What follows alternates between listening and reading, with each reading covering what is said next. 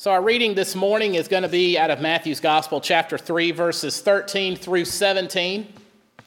Matthew 3, 13 through 17. Let me kind of tell you where this picks up, because you might notice that it kind of picks up in the middle of things. John is at the Jordan River baptizing. He is John the Baptist after all, and that's kind of what he did there. But he's at the Jordan River, and he has just finished proclaiming the good news of the gospel, the fact that the Messiah is coming, the one who he says is he is unworthy to even buckle the strap on the Messiah's sandals. And also promising that even though he, John the Baptist, baptizes with water, the one is coming who will baptize with fire. Little did John know, or at least I assume he didn't know, based on what I read here. Little did he know the Messiah was literally coming very soon, like right now. And that's where we pick up at verse 13. So hear these words now. When Jesus went from Galilee to the Jordan River to be baptized by John, or then Jesus went from Galilee to the Jordan River to be baptized by John. But John tried to talk him out of it. I am the one who needs to be baptized by you, he said. So why are you coming to me?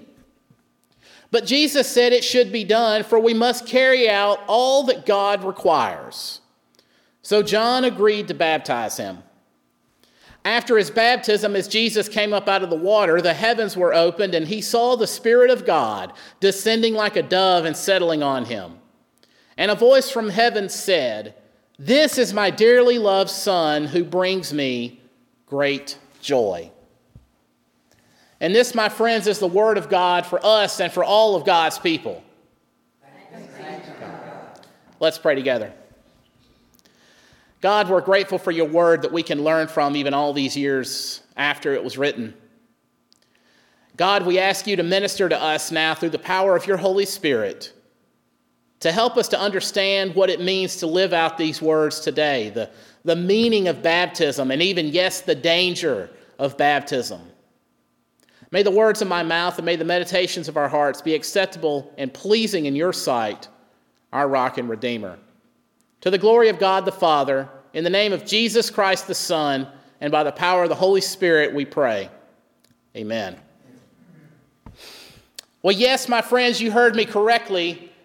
Baptism is dangerous. Baptism can even be very dangerous. And if you've ever been to the Jordan River, have any of you ever gone to the Jordan River? Well, I haven't either. That is, as they say, on my bucket list. It's something I hope to do someday while I'm still on this planet. So up to this point anyway, I can only take people's word for it. The Jordan River is kind of a dangerous place because it is heavily polluted. There was a researcher who wrote an article about the Jordan River who described it like this, or he put it this way. He said, if you were to get in the water and you had a cut, you would probably develop a rash that will require medical treatment. So the moral of the story is if you're going to get in the Jordan River to be baptized or to remember your baptism or whatever, make sure you don't have any open cuts. That's what he's saying there, because it's so dirty. He also reports a very foul scent that the Jordan River has. He didn't describe it. I probably don't want to know. It probably just suffice it to say it stinks. But yet, in spite of all of this, thousands of people every year who make a pilgrimage to the Holy Land, part of that tour, and inevitably every tour of the Holy Land I've ever read about, includes a stop at the Jordan River, and inevitably the people on the tour, at least most of them, are going to want to get into the water and either be baptized or have some sort of remembrance of their baptism. And of course, it's understandable, since those are the waters in which Jesus was baptized, and in which so many other people that we read about in the Bible were undoubtedly baptized as well. So there's that temporal danger that can come with baptism. If you do it in a polluted body of water, you're going to face those kinds of dangers. But there's also a spiritual danger that comes with baptism. Have you ever really thought about that? Have you thought about what the true meaning of baptism is? The fact that it's nothing short of accepting a mission. That you are, in fact, taking on a new life and a new identity. And this is true at whatever point the baptism takes place. If you're a baby, if you're a young child, if you're an adult, teenager, whatever. And it doesn't matter if you're sprinkled, dunked, poured upon, or whatever. And it doesn't matter if the water came from a river like the Chickasahee River, which is where the first baptism I ever did took place, or the Jordan River, or the tap out of the kitchen. None of that matters, because ultimately what we're doing in our baptisms is we are being marked as one of God's own. We're being marked as a disciple. We're being marked as one of God's most beloved children. And my friends, again, this is a very scary thing if you think about it. And yes, it does present an air of danger. So it's helpful to know what it is we're signing up for. What is this thing that we're actually doing? Well, we could be like so many of our brothers and sisters across the world. We could be taking on the danger of even persecution. And we've all heard countless stories of disciples being truly persecuted for their beliefs and for their work for God, for their even being a Christian, for merely believing in God. Now, we don't have this so much in this country. We don't have a lot of what could be considered true persecution, And when I talk about persecution, I mean the threat of being jailed for simply being a Christian, or being threatened with death by the government for just being a Christian. There's a lot of other countries where Christians don't have those assurances. Places like China. Places like North Korea. Several countries in the Middle East. The list goes on and on. So that is one danger that does exist, and Jesus even promised that those of us who put on Christ, who put on the faith, would indeed endure persecution. So while being a Christ follower, at least in countries like the United States and other countries where we do have relative freedom, being a Christ follower is not always going to be a clear and present danger in the physical sense.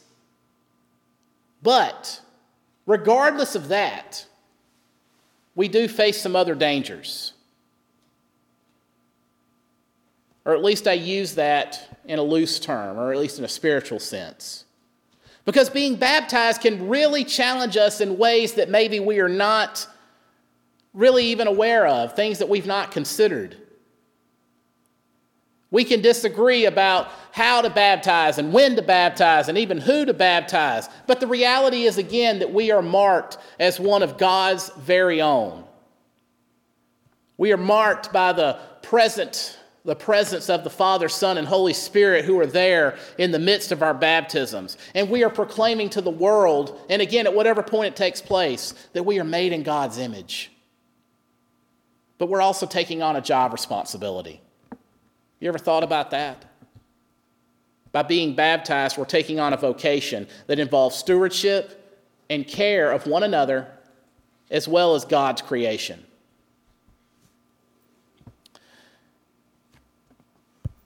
Like Jesus, we are exposed to some dangers. Because you know what Jesus got right after his baptism took place? If you read ahead a little past where I read today, you're going to be reminded of what happened just after Jesus was baptized. He found himself in the middle of the desert for 40 days and 40 nights. No food, no water, or at least assumingly so, no contact with anyone besides the devil himself. So that was the result of, at least the initial result of Jesus' baptism. That's what he got for going to the waters of the Jordan River. He got an up-close and personal encounter with the devil. Much could be the same for us. And since our baptisms mark us as being one of Jesus' own, we're prone to the same type of dangers. But think about this too. Whether it's done sprinkling, pouring, immersion, whatever, when we are baptized, we're doing nothing short than of putting on Christ himself. Think about that. We're putting on Christ's image. We're putting on Christ ourselves through the waters of baptism. And that's a big deal. And that's something we should take pretty seriously. Throughout high school, I was the manager for several sports teams. I wasn't a good athlete. I wasn't, really gifted in those areas, but I did want to be involved. So I was the equipment manager or the stat keeper or whatever needed to be done in the moment. I was just a general helper. A couple of those years were spent being part of the football team as a manager at Philadelphia High School. And even though that me and the other managers, we weren't position players, we weren't the quarterbacks or the running backs or linebackers or whatever, we still were allowed to take part in the Friday tradition of wearing a game jersey to school. We were still able to partake in that, and I looked forward to it. I really enjoyed that part of the job, if you will. At that time, the head football coach at Philadelphia High School was an imposing man named Herschel Smith. Now, when I say imposing, Coach Smith looked like a man that you just did not want to make your enemy. I'll put it this way. He was the head coach at Philadelphia in 1992 when they won the state 2A championship. And he wore a championship ring. And his fingers were so big, therefore his ring was so big, you could fit a quarter through it. I saw this myself.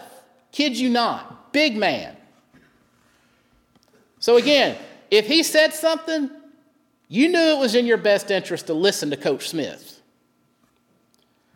But one of the nicest men even to this day that I've ever met, so don't think he was mean. But he did mean business. He had some rules for when we wore our jerseys to school. The first rule was, 3 simple rules. The first rule was it had to be tucked in. Period, full stop, end of story. See, this was after they went to the jerseys that were a little longer. So he said you had to tuck them in. That was not negotiable. All right, got that covered. Rule number 2 was he preferred you to wear khakis, but you had to at least wear a nice pair of jeans. No holes, no rips, no sagging, none of that. You had to be dressed properly. Few people broke that rule, and they were not happy with him once he got done with them. I'll just put it that way. Rule number 3, probably the most important rule, even above the shirts being tucked in and wearing some nice, decent-looking pants with them. Don't do anything stupid while you're wearing it.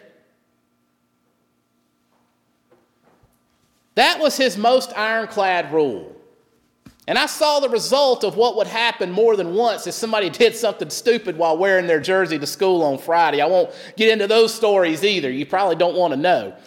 But anyway, he did make it very clear, though, that when you put on a jersey that said Philly on the front, and whether it was our white jerseys for away games or our black or red jerseys for home games, it didn't matter. We were wearing the school colors. We were representing the school. We were representing him, our community, and our families. And we were expected to look good and act decent and to do anything that brought disgrace upon any of these people while wearing the jersey. Like I said, you were in trouble. Even up to and including dismissal from the team. Now, even though I was just the manager, I still felt a great sense of pride. And every Friday morning when I'd go to school on a game day, I would make sure the jersey was just as smooth out as I could, tucked in properly, looked good. I took a lot of pride in wearing my school colors.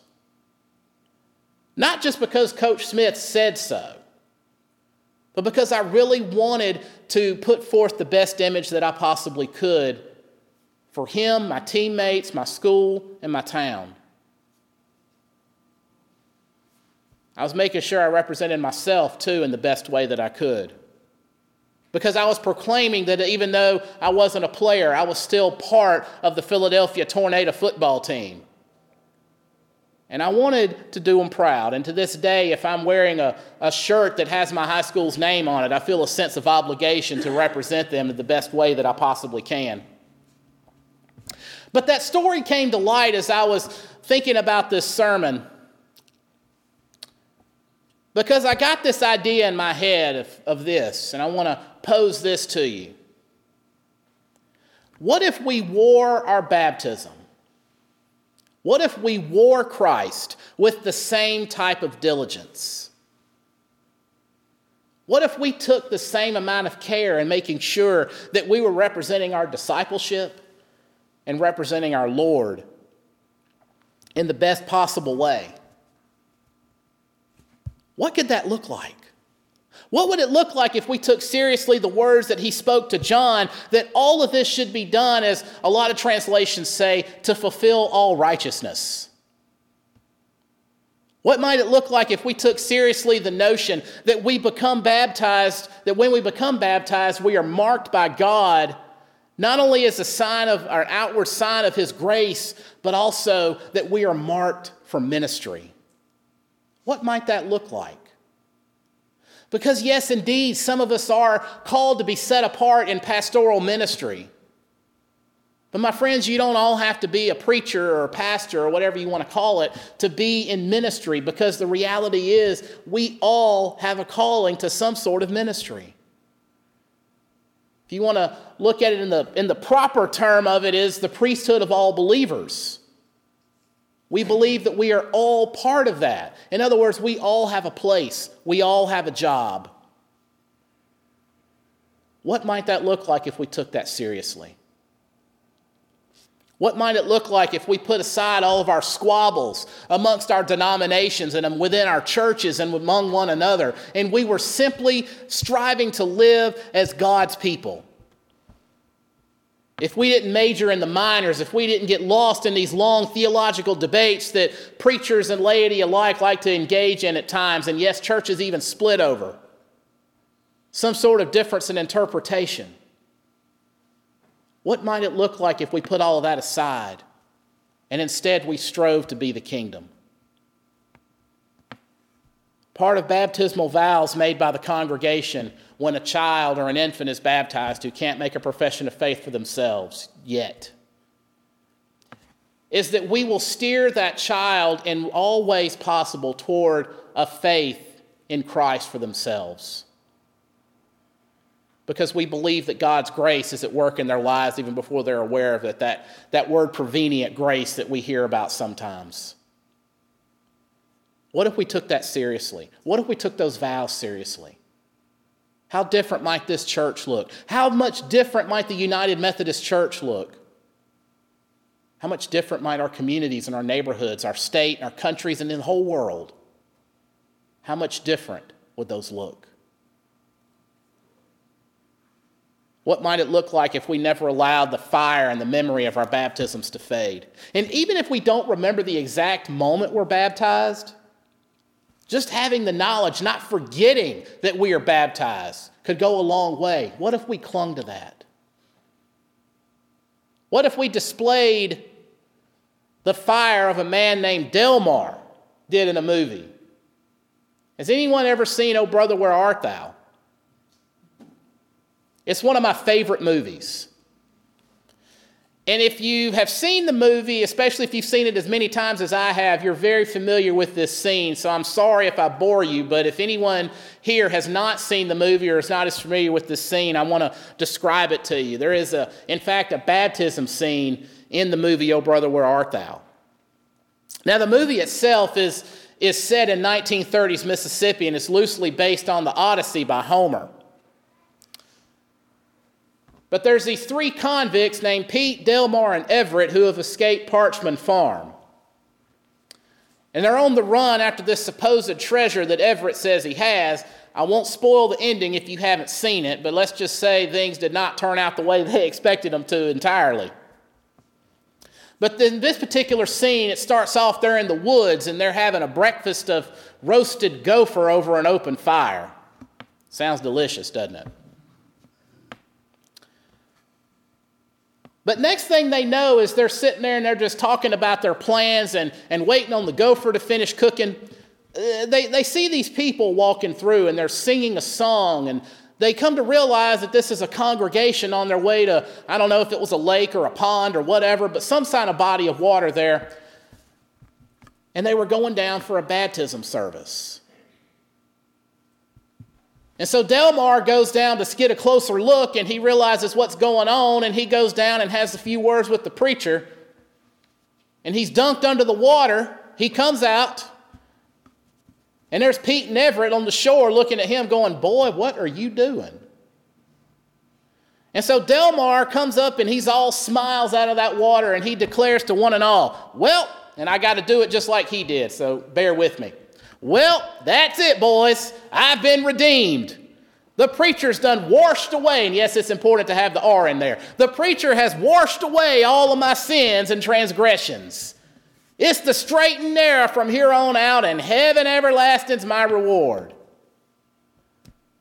Everett wants to know what in the world he's talking about, and reminds him, as he put it, "Boy, we've got bigger fish to fry."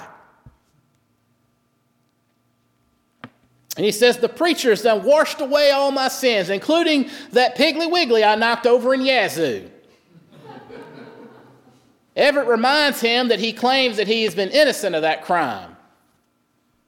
And he thinks for a second. He says, "Well, I was lying, and that sin's been washed away too. Neither God nor man's got anything against me now. Come on in, boys. The water is fine." And then Pete runs down to get baptized, and Everett's just still shaking his head, the ever living stoic that he always was in the movie. But what if we clung to the same type of fire that Delmar and subsequently Pete had about their new faith and their baptism? That faith that Delmar showed that inspired Pete to go down into the waters for himself and to become part of the kingdom of God. What might happen if we showed that same fire and excitement over the fact that we ourselves are baptized? There's a lot of things that could happen, and this is kind of where the dangerous part of baptism comes in. It'll present us with tests, just like it did with Jesus in the wilderness.